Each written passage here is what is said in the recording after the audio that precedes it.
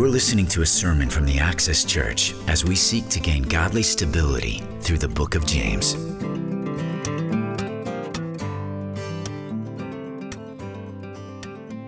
Welcome and good morning. I'm Jeremy, one of the pastors here at the Access, and it's good to be with you all today. I'd like to welcome my parents in particular, my mama and my daddy. I love you guys. I'm really glad you are here.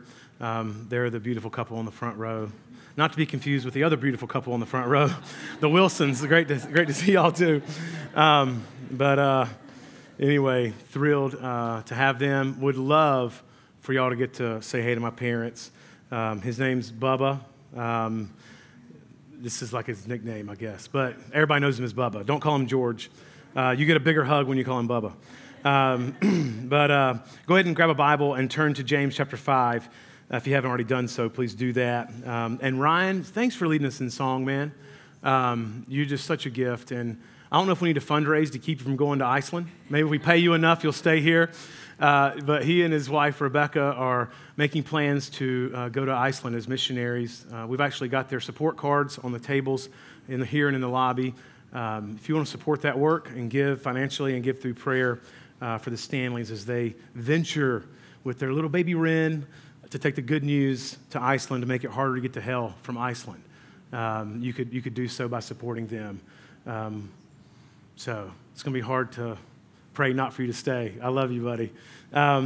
Anyway, we're in James chapter 5, and one other thing real quick is we had another meeting with our good friends at T.W. Frierson, the contracting group that we're going to be working with for our new potential facility here on our 1 acre, 0.97 acre lot here at 1423 2nd Avenue North in Nashville to see what might come. We're presenting a multi-floor type of dream center for counseling center, residential stuff, new auditorium, and so forth. So be praying about that. Be praying for wisdom. What we mentioned on Vision Sunday, these things are progressing forward and onward. Just because you don't hear about it all the time, we don't talk about it all the time, doesn't mean that it's not happening. There is progression. And be praying as well at how you might be able to partner financially, as it's going to be a team lift to see this happen.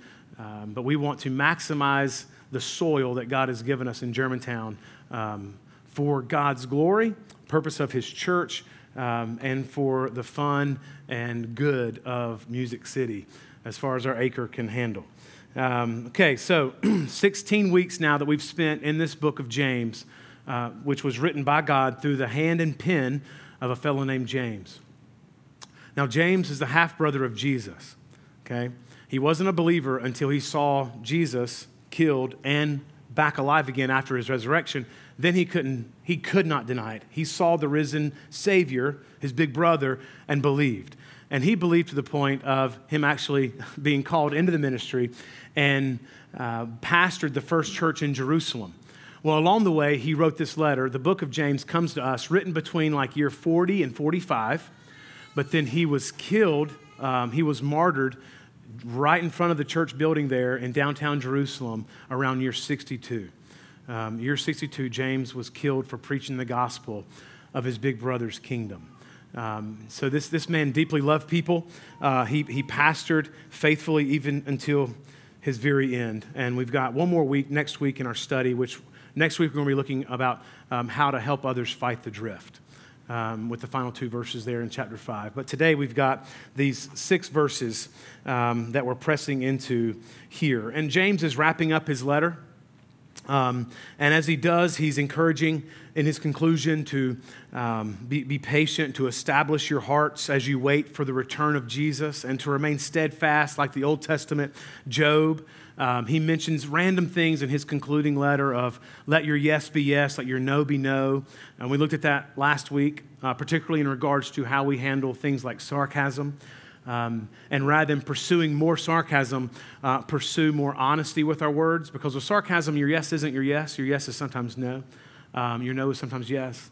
And so we looked into that and found a better way of being more vulnerable, being more honest with our words, in some ways even being more humble in the way that we speak, increasing and adding to the intimacy within our friendships, within the church family. You see, as James was writing this as a pastor, he was writing to Christians, not just in Jerusalem, because of the heavy Roman occupying force and the army there and their persecution, it's recorded they killed over 2 million Christians in the first century there under the radical rule of Nero.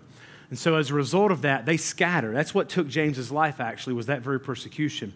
But they're scattering, and as they're scattering, James is wanting to pastor them, and so that's why we have this very letter in the New Testament, is this very letter was circulated all around the Middle East to these little pockets and villages and neighborhoods where Christians happened to land that used to be part of his church in Jerusalem. And so as he's writing, he's wanting to encourage their hearts, but he's also working to help establish a certain culture that is in line with what is to be Christian. Christianity was so new. Christianity was just 15, 20 years old at this point, right? And so he's trying to form, like, this is what Christian community is to look like. Your yes is to be your yes. It's not to be, you're not to be deceptive. You're to try to establish yourselves and keep your eyes to the Lord. Don't fear Nero. Don't fear the persecution. Don't look around you. Don't compare. You keep your eyes to the skies and you wait for the return of your Lord. Don't lose heart. Be patient, and be patient as you're being patient. Wait patiently. Establish your hearts, for the coming of the Lord is near and he is at the door. So he's trying to form this particular culture, and I want us to have this same type of culture where we show up spiritually with one another, but we also learn to show up emotionally with one another in the way that we care for one another with our actions and our words, our reactions, and even in how we learn to be quiet and simply learn to sit with people who are struggling emotionally, who are sad, and not just trying to fix it and distract, but just learning how to show up emotionally in that way to just comfort. If you didn't get a chance to listen to last Sunday's sermon, please do so. We reference things like a grumble gun and being really judgmental in our bent and trying to fight that drift there. But take time to listen, because I do think, much like James's hope, my hope is that that sermon would help speak into and help form a particular type of Christian community here at the Axis as we move forward together into our 12th years of church. So we're in chapter 5. He's wrapping up his letter. And what would be typical of, historically Greek writing is that at this point, he would call on all the Greek gods, those that he felt closest to, and he would call down on the gods for a blessing and a well-wish upon all those who would be reading the letter. Well, he does something so much better. As a Christian, he does something far more better. He reminds the Christians, those readers, then throughout church history, and even for you today as you read this letter, he's reminding you not of the great wishes and well-beings of the Greek gods, but the provision that God Almighty has for your healing. And that was his wish, is that they will be reminded once more of just how wonderful, powerful, mighty, majestic, and healing the God of all gods truly is. And this isn't a new teaching that he gives them. He's echoing, as being a faithful pastor, the things that he's mentioned before. He's reminding them, which is what pastoring is. A lot of times it's what parenting is. It's what being a good friend is, a good Christian friend, is reminding others of what is the good standard practice. Like, here's how we're to live as Christians. So here's how he does it. Look in chapter 5 and verse 13. He says, is anyone among you suffering? Is anyone among you experiencing pain, misfortune, come upon some hard times, experiencing hardship? Is anyone among you enduring patiently through distress? I mean, it's tough, and you're trying your best to continue onward. Is anyone among you suffering? Let them pray. Where do you turn, right? Where do you turn when you experience suffering? Enduring some difficult moments, or having some sort of emotional distress or hardship, or even pain, physically, relationally, financially, emotionally. Like, where do you turn? What's your reflex in those moments, right? Where do you run? Where you run in moments like that says a lot about your Savior, capital S, says a lot about your functional saviors, lowercase s. But oftentimes, if you're like me, we run to the closest thing to us, our phone. Right? We open them up, and we want to see who might need us. And we do so in an effort to feel valuable, to feel worthy, needed, important. It's a distraction, right? We want to see how our stocks are doing, or who liked, shared, or commented on something. what's trending so I can be in the know, so I can offer a zinger of a hot take, to be seen as someone who just knows how to be progressive in that way? Or what porn can I Google search for? What can I go search for on Amazon and buy real quick? What's next? Let me open my calendar, right? When suffering happens, when it gets tough, where do you go? What's the next meal I'm going to be able to eat? How can I be distracted? Who can I prepare? Who can I invite over? Like these things, some of these things are wonderful. Some of these things are sin we need to run from. But they're all distractions from doing what James is encouraging us to do. James is saying the Christian's reflex when it gets tough is to pray. When there's suffering, you're to pray. And this is Christianity 101. This isn't just James. It's Peter, James, John, Jesus, the New Testament. It's the Old Testament. It's the Bible. We are to talk to God. This is beautiful. If you're suffering at any level, you're to pray. I'm reminded of Paul in Philippians chapter 4 and verse 6, where he says, the Lord is at hand, or as James would put it, he's at the door, right? We looked at that a couple weeks ago. Do not worry. The word is overcare. With a hyphen. Do not overcare. It's like, do not be anxious about anything. But in everything, by prayer and supplication. Supplication, you probably haven't used that word this week, probably not this morning. I have a supplication. It's like you don't do that. But what that is it's just an ask. Just if you need something, it's a favor. So with prayer and with supplication, the posture is with thanksgiving, not grumbling, like we looked at last week. Let your requests be made known to God. And get this, when you do this, when your reflex is prayer, the peace of God, which currently passes what you're capable of understanding, it'll change your perspective. It'll actually guard your hearts and your minds in Christ Jesus. It's two different things. It'll guard your hearts. It brings stability to the moment. And it'll guard your mind. It gives you poise for the future. It addresses what's happening, and it brings comfort and poise for what will happen. It helps ground you, settle you, and help move you forward. The peace of God will help guard your hearts and your minds in Christ Jesus. But it's easy to outsource our suffering by going to distraction instead of to the Lord in prayer. It's easy to outsource our suffering by tossing it on to somebody else rather than doing the hard work and the soul work of becoming more vulnerable, showing up spiritually and emotionally, bending your heart in humility, and actually praying through it. It's easy to push this off on someone else. It's easy to throw it out on Facebook so that we can gain sympathy from other people, and that feels like it provides a salve to our heart, instead of doing what James says and simply praying and taking it to him in prayer. Now, of course, we're to lean heavily on church community. Of course, yes, it's a benefit of the Christian community is to pray with one another, as we're going to see in just a moment. But James is saying your first reaction, your first reflex, teach yourself this. Let it be to pray. Don't grumble your way through it. Don't outsource it. You first pray. Notice that James didn't say, is any among you suffering? Let him make it known to the church. Right? Again, that's wonderful. That's a benefit of the Christian community, but that's not supposed to be your first mode of operation moving forward. You're to give it to God. You're to entrust that concern, that burden, that suffering to the Lord and seek his face. Look into his word. Give that burden to God personally, cognitively, spiritually, mentally, with your heart. Give it over to him. Give it over to him. Give it to him in prayer and trust him with it. Let him be the one that's concerned with how things are going to come out. Right? And then he continues, that's how we're to pray through suffering. And then he says, look in the text, he says, is anyone cheerful? Is anyone encouraged? Is anyone currently experiencing just this fervor, just this courage? Just really just happy. Is anyone cheerful? Let him break out in song. Let him sing. Let him sing praise. Are you discouraged? Pray. Are you discouraged? Pray. If you're encouraged, sing. Again, look at what he doesn't say. He doesn't say, if you're happy, then just be happy that you're happy and move onward. He doesn't say share it with others directly and necessarily. But what he does say is if you're encouraged, sing and be joyful toward the Lord for him extending grace to you in this way. It's acknowledging the one who's made your courage and joy possible, the one who's been favorable to you in this way, right? And this will encourage others along the way.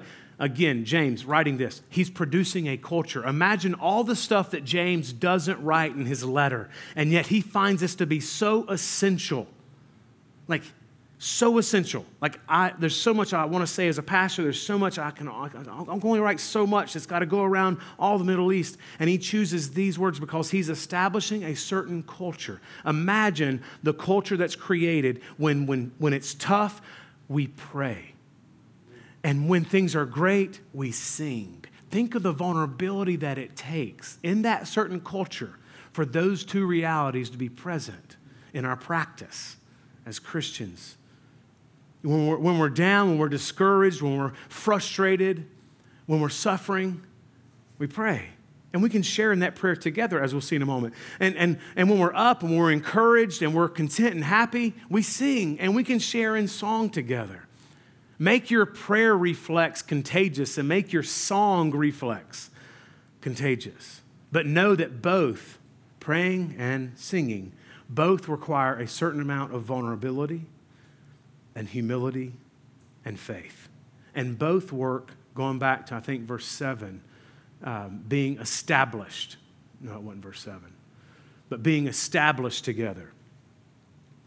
Both help set perspective. You see, to pray in the midst of suffering is to believe that God cares and he can handle it. Right? That sets perspective. And also, to sing is to believe that God is the only one who deserves the credit. Right? This is the way that we're to live. And then he adds a third category. Look at verse 14. He addresses those who are sick. Is anyone among you sick? Is anyone among you weak? Let him call the elders of the church and let them pray over him, anointing him with oil in the name of the Lord. Now, there's some implications. And what's implied here is that if you're suffering in this sickness, you've already been praying a lot over this yourself. And you're not merely trying to outsource this, but you, by faith, have been praying for you and your sickness, your situation.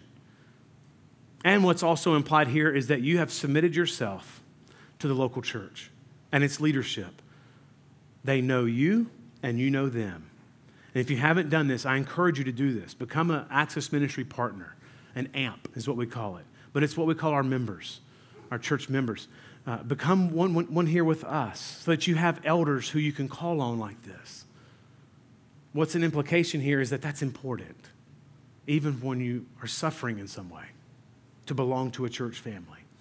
Are you sick? James asks, then have the elders pray over you. And this is something that happens here at the Access. It happens more frequently maybe than what you might know. But just 2 weeks ago, the elders entered the home of one of our partners here at the Access, and we spent time together confessing sin with one another, literally laying our hands on them, anointing them with olive oil, and calling out to God for mercy, for strength, for healing, for physical repair.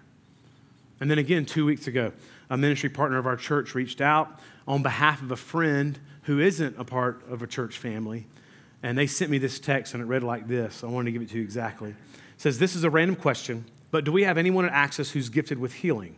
Or Jeremy, what's your thoughts on that? I have a friend who's asking about someone who is specifically gifted with that spiritual gift of healing. What are your thoughts? And my reply was literally copied and pasted from the ESV app on my phone, James 5, 13 through 15. It's like, here's my thoughts on that, right? It says do this and do it this way. It doesn't say you have to know how it all works. It just says do this. And so we do it this way. And it's a privilege. It's a wonderful privilege to pray for others. And think about what a beautiful culture it creates, right? When you're experiencing this suffering, to have the humility and the vulnerability necessary to say, hey, would you guys mind praying for me? Well, is that a big need? Right? That's what the enemy tells us, right? It's like, that's not a big enough deal to bring the elders. And it's like, man, if you're suffering, call for the elders. What have you got to lose? Potential healing, some pride, a wonderful opportunity for us to, by faith, intercede for you. It's a beautiful thing. It's a beautiful thing. Actually, I've asked Pastor Derek to come back up and let's share. I want to ask him a couple questions because we've done this on a few occasions together, and we'll kind of interrupt the sermon, if that's okay, for a couple questions in a new segment called A Couple Questions with Pastor Derek. So the rehearsal was great on this. Yeah. We quickly reviewed it during the 9 o'clock service when we did it live. We'll do it live. Okay. This is it's a unique dynamic when this sort of thing actually is carried out, right? Mm-hmm. And I've got a couple questions from your perspective in regards to this. What goes through your mind when someone of our church family gets word to us that they want something like this to happen? What goes through your mind? Yeah, I think the first thing is that it's serious. This is important. Like you said, it's likely they've already been praying about this. They've probably been to the doctor. There's something going on. It's a heavy thing. Mm-hmm. And so my first thought is it draws me to that person's situation. I probably didn't know all the details about that. And now I'm thinking about them. I'm thinking about where they are. And their family, those caring for them. And so the first thing is it's weighty. Mm. Mm. And then what do you typically bring with you? We've done this. We've prayed over someone's home before, room by room. Mm-hmm. They moved into a home. They discovered some pretty horrific history after they moved in. A little creepy. Yeah. And they asked us to come pray, and we prayed over each room in a certain way, a different prayer per room based on what was happening in those rooms. And then we together prayed over someone in our church family just a couple weeks ago. And I've noticed that each time you have stuff with you. And we don't rehearse over these things. Part of that is kind of embracing the Spirit-led nature of what's being asked here. It's not like a system or a policy. Right. But we try to handle it as open-handed, yet according to James, as we can. But I do notice that each time that you're resourced with things. Sure. What is that? And I think part of that goes to what I observe in the scriptures. That Jesus never healed the blind man the same way twice. There's a process that James kind of prescribes, but the Holy Spirit blows as He wills, and so I want to get in that stream, and I'm grateful for that. That's our model here, to let the Lord do His work. But as with any prayer, I have, if you've been into any of my stuff, I have tools, and so for me, I always try to come either with a book of common prayer or get a book like this that just has some contextual. It helps me orient my mind and go to where I need to go with that, and then we'll have some oil handy. I don't think there's anything special, although I did get it at Lifeway before they closed. That's special. Yeah. Commemorative edition. And you even when we did that house prayer, you had a prayer guide for us, and even then having the children pray certain prayers over certain rooms, and we pray over certain rooms. The parents each prayed over certain rooms, and the foyer and the welcoming and all that sort of thing. Just your preparation, not knowing if we would use those things, because we didn't discuss it much. Right. But just being available and trying to think through those possibilities. Yeah. And then during these moments, I've also noticed something about you and like we follow each other back and forth in these moments. But I've noticed how you ask things of them. You ask something of each situation and person. So what is it that you ask them? Yeah, I want to know kind of where they are. So I'm not as interested in all of the particulars necessarily around, what's the latest and how long has it been bleeding and those kind of things. I'm not, but it's more where are they spiritually, and that will inevitably lead to a moment of shared confession. What is it that you need to? Is there an unconfessed sin in your life that comes top of mind? And again, I'm not, as we did this morning. I don't even know how I'm offending God in any moment. But the Holy Spirit's really good about, in those moments, pricking us.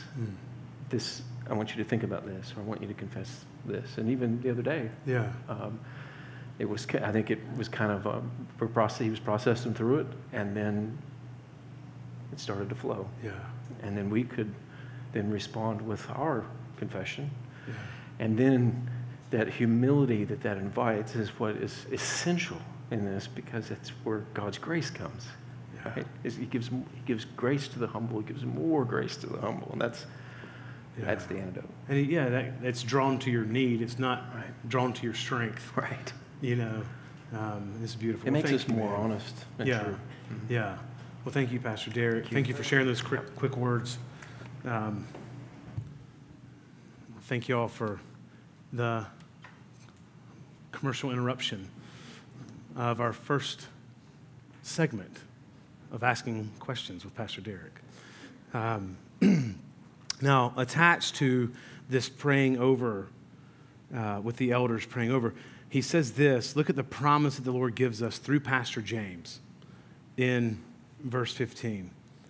The prayer of faith, the prayer of confident trust, believing that he's able and reliable, right? The prayer of faith will save, it will deliver and heal and cure the one who is sick, the one who's weary, exhausted, fatigued, and the Lord will restore to health. The Lord will raise him up. And if he's committed sins, he will be forgiven. Now recently, as I prayed over a friend, they said something to the effect of, this is what this person said as I was praying over them. Now, I don't necessarily expect that God's going to heal me through this prayer. If he does, that's fine. But if he doesn't, that's fine. I'm going to trust him regardless. And that is beautiful, right? I get exactly what that person meant, and I agree on one hand. But then I said, I ask that you not pray with that thought, because I'm not praying that way. When I pray for someone, part of my praying, as I pray over someone, is as I'm praying for them, I'm praying and searching my heart and asking God to give me a more pure faith in the very words that I'm praying by faith, that I would believe that God has the power and ability to perform instantly a fantastic miracle of healing right then.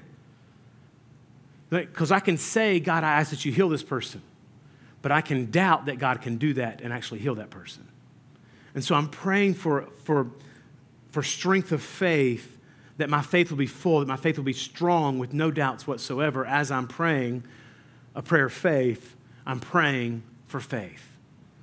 Like James said in 1 verse 6, he said, let him ask in faith with no doubting. James 1:6.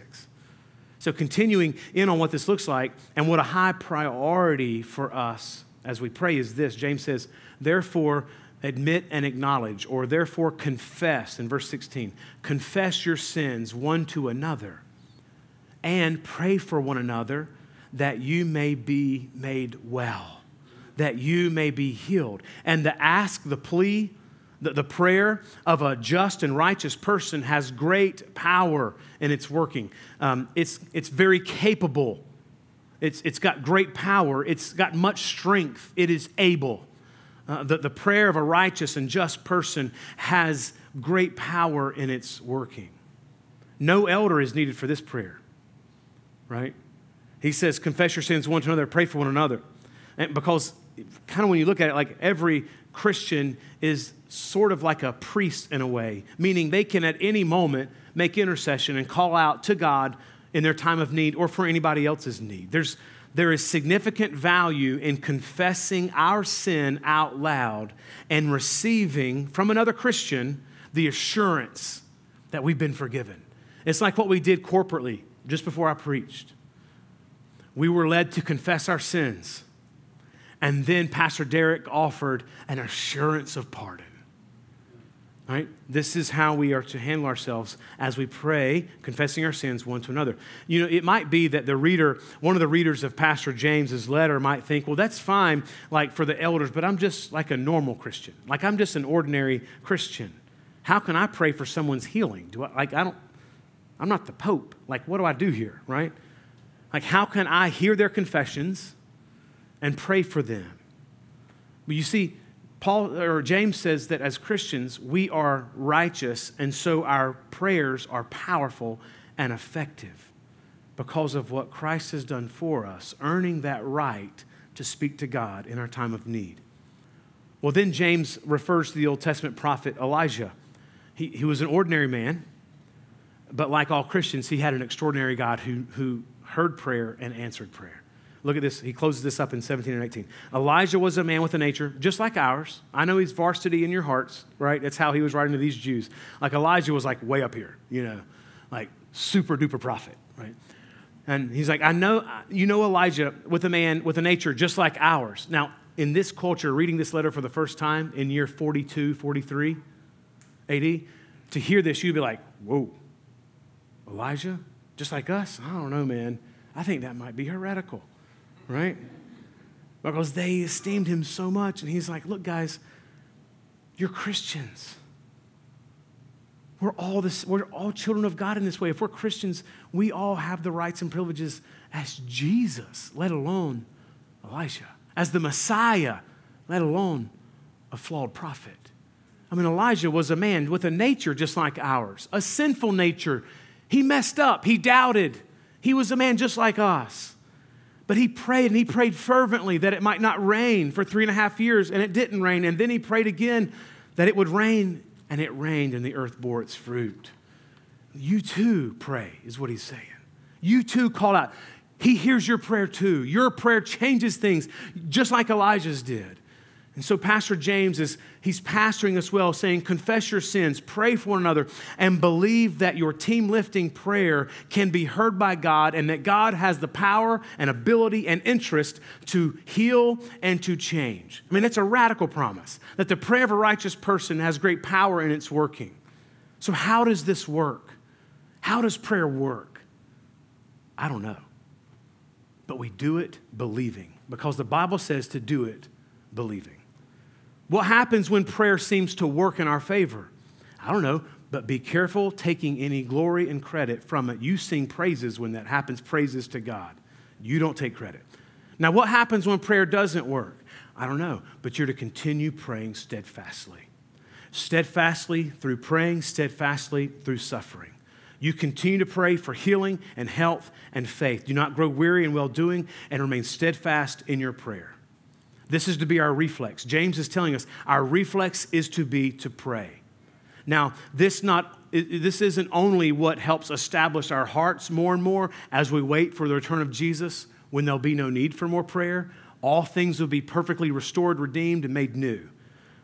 All right, so this helps establish our hearts as we wait for the return of the Lord, but it also creates a stabilizing poise in our lives as we endure this life, knowing that we can call on Him. You see, in a way, all prayer is answered. And I heard this growing up, that God always answers prayer in 3 ways: yes, no, and are you serious? No, I'm just kidding. Yes, just seeing if you were with me. Yes, no, or wait. When God says no to our prayers, we think He didn't answer them. No, He did. No's an answer. And if you had a mama like mine, you'd be reminded of that often. And sometimes God tells us to wait, because God has His timing, and He's brilliant. He knows all things. And He always knows to do what is best from His perfect knowledge, what's best. When we think what's best, we don't have perfect knowledge, and so our best is not really what's best. We think it's best, but we're so limited and flawed. But He does all things according to what's best. And so we believe this by faith, that when it doesn't make sense, we still trust Him, because He knows it all. And in His mind, it makes perfect sense. And that is the greatest capital T truth about reality as we endure suffering even. That this is what is best. And of course, sometimes God says yes.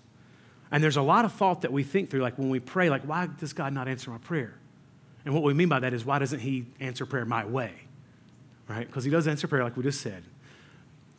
It's like, why does He seem to respond favorably? Good caveat. Why does He respond favorably to me sometimes and sometimes not? Why does He respond favorably to Darius's prayers and not mine? It seems like He's got a direct private line, and I'm just trying to scream my head off at God, and it's like He doesn't hear me, but He hears Him all the time. What's the difference? There could be no difference in the eyes of the Lord, but there could be a difference. Now, I want to give you 4 different possibilities as to why there's not a yes to your desires. And we're going to jump into these 4 just briefly, and then we're going to press in towards communion together as the family of God. 4 possibilities. 1, and I'm going to go through these in just a minute, but I'm going to give them to you up front. 1, you're not a Christian. 4 possibilities as to why there's not a yes to your desires and prayers. 1, you're not a Christian. You're not made righteous by Jesus. And so I'm here to tell you, you've got to believe Jesus. You need to humble yourself, seek forgiveness from him, and trust in the Lord Jesus and be saved and develop that beautiful friendship with God, that relationship with God. 2, you've got undealt with sin. You're living in sin. You're living in some sort of unrighteousness. And he tells us here to confess that sin. Move on. Or 3, you're selfish. You're praying with wrong motives. 4, you need to forgive. And instead you're holding animosity and hatred in your heart. Well, to start with, the promise of answered prayer here, it's not given to everyone. The promise of answered prayer is only given to Christians. You've got to have a relationship with God. You must have the righteousness of Christ applied to your life by the grace of God alone, by faith in Jesus Christ alone. It is a fact that anyone can call out to God in the name of the Lord and be saved. But having a prayer life, having a fellowship and a communion with God, camaraderie with him, this is a privilege that's only reserved for the child of God. And we're made children of God through faith in the Son of God and his work for us as us. Faith in his finished work. Through his perfect life, his substitutionary death, right? His miraculous life-giving resurrection and his glorious ascension. Faith in all of this. The prayer of a righteous person has great power in its working. Of a righteous person. A person is only made righteous by faith in Jesus Christ. It's nothing you do. It's only faith in what he has done. This is what makes you righteous. Nothing else. And so through faith in Jesus, we're adopted into the family of God. So now, much like a kid to a parent, we can cry out at any time. In our time of need, singing songs of praise, in our time of cheer, at any point, because there's a relationship. Galatians 4:4 says, but when the fullness of time had come, even that right there acknowledges that he knew when the right timing was. When the timing was right, and the fullness of time had come, God sent forth his son Jesus, who was born of a Virgin Mary, born under the law, to redeem those who were under the law, so that we might receive adoption as sons, as children, sons and daughters. And because you're children of God, God has sent his Spirit of his Son Jesus into your hearts, crying, Abba, Father. So you're no longer a slave, but a son. And if a son, then an heir through God, right? You're made his kid. You can call out to him when the thunder is crashing, when you're hungry, when you're needy, when you hurt your knee. You call out to your Abba Father, your daddy. You call out to God now because there's a relationship. For Romans 8:14, for all who are led by the Spirit of God are sons of God. You did not receive the spirit of slavery to fall back into fear, but you've received the spirit of adoption as children of God, as sons, by whom we get to cry, Abba Father, which is a familiar way of calling out daddy. It's child language for father. In Hebrews 4:16, let us then with confidence draw near to the throne. It used to be a throne of judgment. But because of Christ's work, it's been transformed into a throne of grace. So let us then with confidence, you don't need to be timid in prayer. Let us then with confidence draw near to the throne of grace that we may receive mercy and find grace in our time of need. And Romans 10:13 says, everyone who calls out on the name of the Lord will be saved. So anyone can pray, calling out to God for salvation, for him to forgive us of our sins, and by faith believe in his work. But that's the first prayer that he hears from you. I can't call out to God if there's no relationship with him. That's a privilege, a right of friendship that you have with him. If my phone rings and I'm in a meeting with anybody, if it's my wife, I answer it. Because there's a friendship there. There's a relationship there that beckons me to that phone call, right? And if I see it's spam, I'm not like, oh, great, who is this? Hello? you know? Oh, insurance policy. Okay, yeah, right?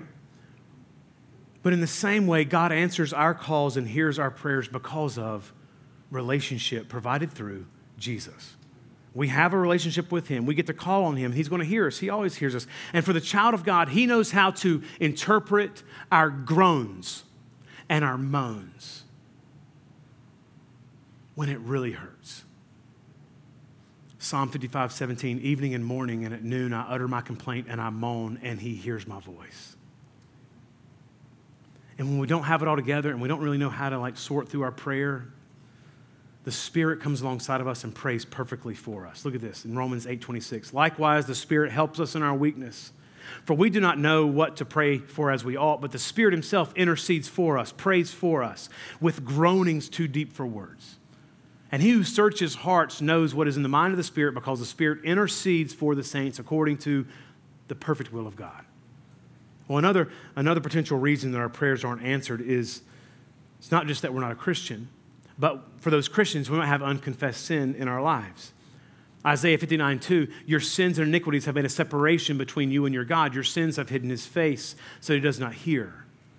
Psalm 66:18, if I had cherished, clung to, held on to sin in my heart, the Lord would not have listened. But truly, God has listened.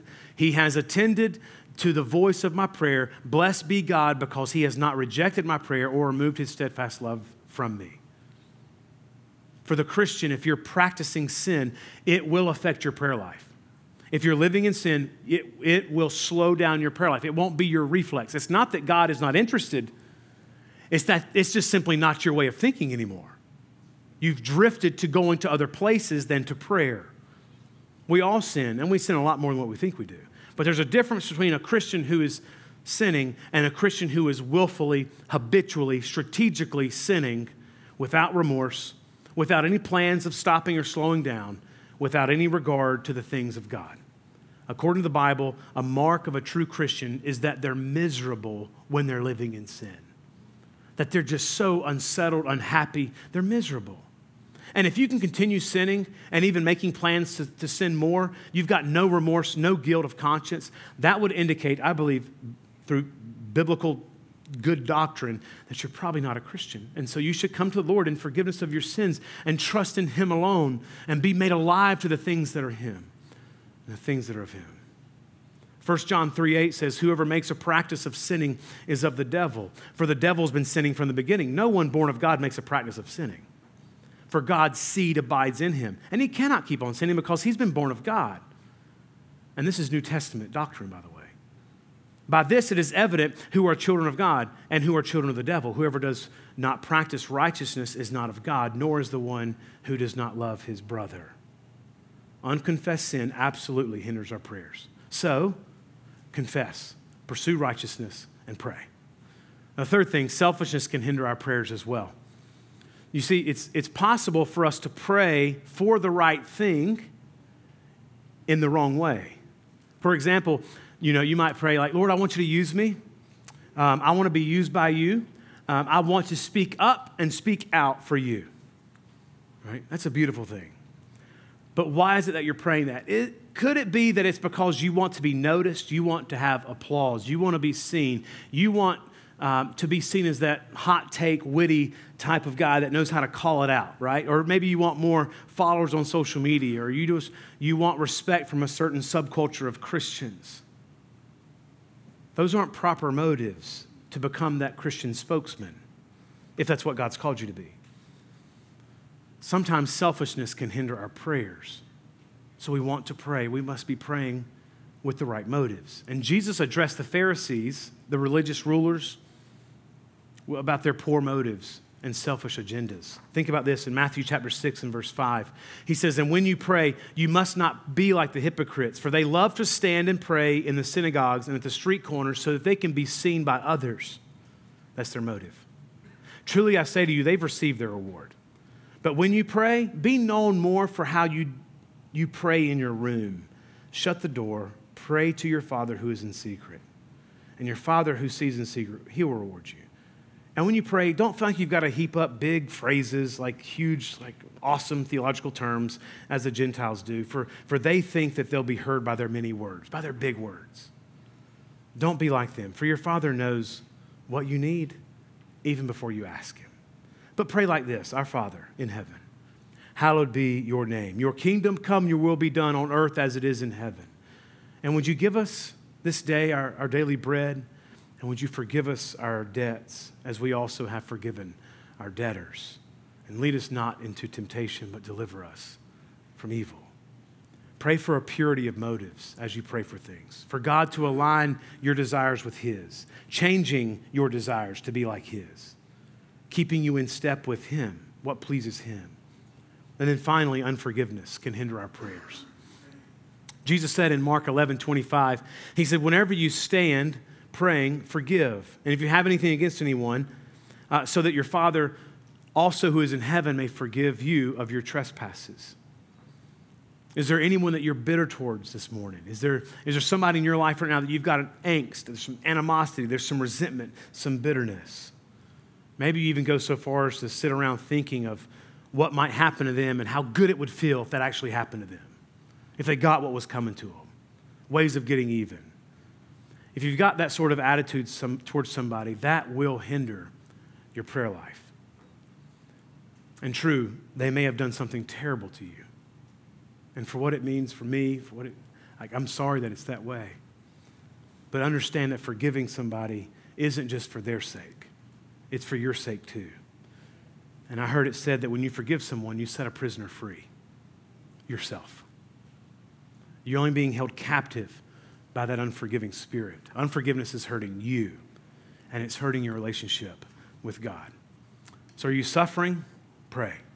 Things going well? You live in the blessed life? Then praise God. Do you need healing from the Lord? Pray. Keep praying. Don't stop praying. Ask the elders to pray for you. If you don't have elders, get elders. Right? Be strong in the Lord and the power of his might. And if there's a wedge between you and God, a separation because of unconfessed sin, unforgiveness, something else, man, surrender that. You're not communing with the Lord. You're not having that significant dynamic relationship with him that you could be experiencing. I mean, we've all got burdens. We've all got concerns. We've all got things that we're praying over. So as all these things go on, man, surrender these things to the Lord. Seek him first. And all these other things will take care of themselves. If you're not a Christian, be a Christian. Become one today. If you've got undealt with sin, confess and repent of that sin. If you're selfish, ask for a purity of heart and pure motives. And if you need to forgive, seek out forgiveness. And when it comes to prayer, no matter what, no matter if it's a yes, no, or wait, you trust, you believe, and you have faith. You be steadfast. Trust that God is aware, that he's tuned in, that he's listening, that he's not distant and removed, but he's listening. And you believe that God is able to save. You believe that God is able to change. You believe that God is able to deliver. And the only reason why he's not going to answer favorably in the big picture is because he knows better. He's brilliant, and he operates things according to his perfect sovereign plan. And then have faith that he knows what's best, and he loves you to the fullest, no matter what happens. You know, in Luke 18, Jesus he started out that chapter by addressing, he was teaching the disciples about the praying the persistent widow. And it started out this way. He said that he told them a parable to the effect that they ought always to pray and not lose heart. That they ought always to pray and be steadfast. And then he goes into talking about that persistent widow. And that particular parable is designed to teach the importance of continuing through prayer. To be gritty with your prayer, to be persistent with your prayer, to not tap out, but continue praying. God desires that we be steadfast in our prayers. Continue onward. Please continue onward. Look back to the pages of Scripture. Let this be a call back to prayer, back into Christian community, back into a more free way of living, instead of harboring this animosity, seeking forgiveness. Right? Let's follow the Lord back to the Word and asking him examine our hearts and lead us back into that sweet, sweet friendship that we have with the Lord. That is where your happiness is walking in confessing your sin, freely forgiving others, turning to him at all times. Jesus, I'll close with this. Jesus in Mark 11:20 said, have faith in God. Truly I say to you, whoever says to this mountain, be taken up and thrown into the sea, and does not doubt in his heart, but believes that what he says will come to pass, it will be done for him. Jesus said that. Therefore I tell you, whatever you ask in prayer, believe that you have received it, and it will be yours. And whenever you stand praying, forgive. And if you have anything against anyone, so that your Father also who is in heaven may forgive you your trespasses. So as we approach the Lord's table together this morning for the Lord's Supper, the Lord's communion meal, let's do so, all right, with our eyes looking within as we're humbly confessing our sins one to another and to the Lord, walking in confession and repentance. But let's lift our eyes from that as we approach the table. Let's lift our eyes from within to Jesus and the cross, and let's call out to him for prayer. So as we come and take the body and blood of Jesus Christ this morning, let's be chiefly focused on Jesus Christ and his righteousness. That's ours through faith in him. We've got juice and we've got wine. We've got bread that you can take and dip. We've also got prepared communion cups with the wafer on top that you peel those. We've got 2 stations here and here. We've also got a station back there, and there's some communion cups on the table at the back of the room. These are the gifts of God for the people of God. And we proclaim the mystery of faith, that Christ has died, Christ is risen, and Christ will come again. So Christian, I invite you to come and take when you're ready, remembering the finished work of Jesus. Thanks be to God through Jesus Christ our Lord. And may the blessing of God Almighty, the Father, Son, and the Holy Spirit be on this precious time of remembering of communion here together. And may he remain with us always. In Christ's name I pray. Amen. You're listening to a sermon from the Access Church as we seek to gain godly stability through the book of James.